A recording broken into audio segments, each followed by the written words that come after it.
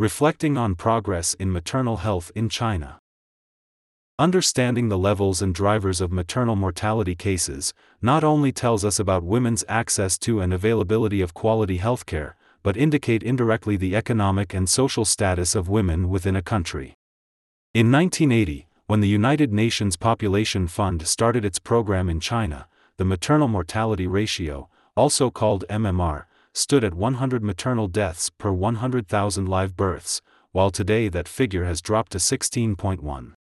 Furthermore, China has narrowed the gap between maternal deaths in urban and rural areas. In 1990, rural MMR was almost double that in urban areas, while today the difference has been significantly reduced. 16.5 versus 15.4 deaths per 100,000 live births, in rural and urban areas respectively.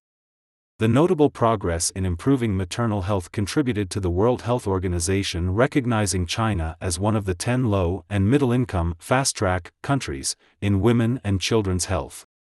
The Healthy China 2030 Action Plan aims to reduce preventable maternal deaths to MMR 12 out of 100,000 by 2030. China's reduction in maternal mortality rates can be attributed to the increased availability of quality maternal health services. The number of mother and child health institutions and maternity hospitals has doubled since 2010, and the number of obstetricians and gynecologists has increased by 55% in the same time period. Nonetheless, increased availability of services does not automatically lead to greater access by all. Globally, evidence indicates that out-of-pocket maternal health expenses can prevent some pregnant women from being able to afford quality maternal care, which leads to higher levels of maternal mortality and morbidity among the poorest women in a society. Meanwhile, in China, investment in strengthening the availability of maternal health services was accompanied by investments in health insurance reform, so that more than 90% of the population hold some form of health insurance, as well as making concerted efforts to address rural or urban discrepancies in health through the Basic Public Health Service Equalization Initiative. Accordingly, almost all pregnant women in China now receive antenatal and postnatal care, and deliver their babies in a hospital, which ensures better managed, safer deliveries, and better outcomes for mothers and their newborns. Notably, despite the slow reduction in the gap in per capita annual income between urban and rural households between 1990 and 2019, the gap in MMR was greatly reduced over the same time period, indicating the Chinese government's success over addressing rural or urban inequality in regards to access to maternal health. At the International Conference on Population and Development, also called ICPD, in 1994, 179 countries adopted the Program of Action, which recognized that reproductive health and rights, as well as women's empowerment and gender equality, are essential for sustainable development. In 2019, at the Nairobi Summit celebrating 25 years of the ICPD agenda, China recommitted to fulfill the ICPD Program of Action, and to integrate with its national priorities. As China looks towards 2030 and its commitment to reduce MMR to 12 out of 100,000, China does so in the context of a national demographic trend of low fertility and aging population. The birth numbers fell by 11.5% between 2020 and 2021.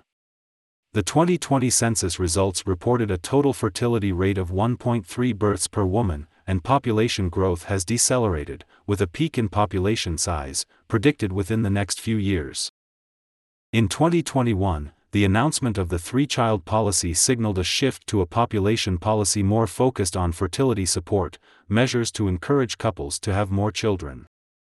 Whether in a high or low fertility context, ensuring women's reproductive health and rights, as outlined in the ICPD Program of Action, remains vital. Hence, all women could choose whether, when, and how many children they have, through access to a range of contraceptive methods. All women who wish to have a child can get access to high-quality maternal health care services, including assisted reproductive technology for those women experiencing infertility. These services, along with comprehensive sexual and reproductive health information, should be available to all women of reproductive age regardless of marital status, income level, ethnicity, location, or other demographic characteristics. Additionally, Evidence demonstrates that investments in maternal and newborn care should not be siloed, but included in a holistic life cycle approach to get integrated, women-centered reproductive health care, beginning by addressing the needs of adolescent girls and young people, and integrating a full package of sexual and reproductive health services, including for sexually transmitted infections and HIV prevention, gender-based violence screening and referral, and prevention and treatment of gynecologic cancers. China has positioned its Healthy China 2030 commitment to boost maternal health services and reduce maternal mortality within a broader package of measures to support women's development and to support fertility. In the recently issued Guiding Opinions, National Health Commission, 2022, number 26, a commitment to improved maternal and newborn care sits within a larger package of improved services, including reproductive information and services, as well as increased access to quality childcare, and more family-friendly workplace policies. The China National Program for Women's Development, from 2021 to 2030, adopts a comprehensive, life cycle approach to women's health aligned to global recommendations. It not only strengthens maternal and child health services for those women who choose to have children, but also to ensure support for women who wish to avoid an unintended pregnancy, by upholding their right to informed and independent choice of contraceptives, through increased access to contraception information and services.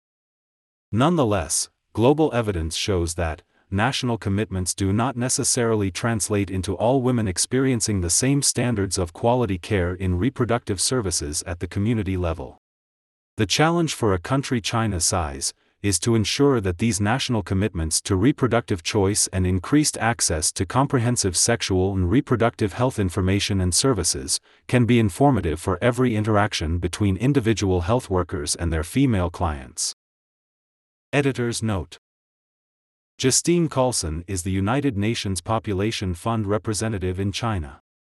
The article reflects the author's opinions, and not necessarily the views of CGTN.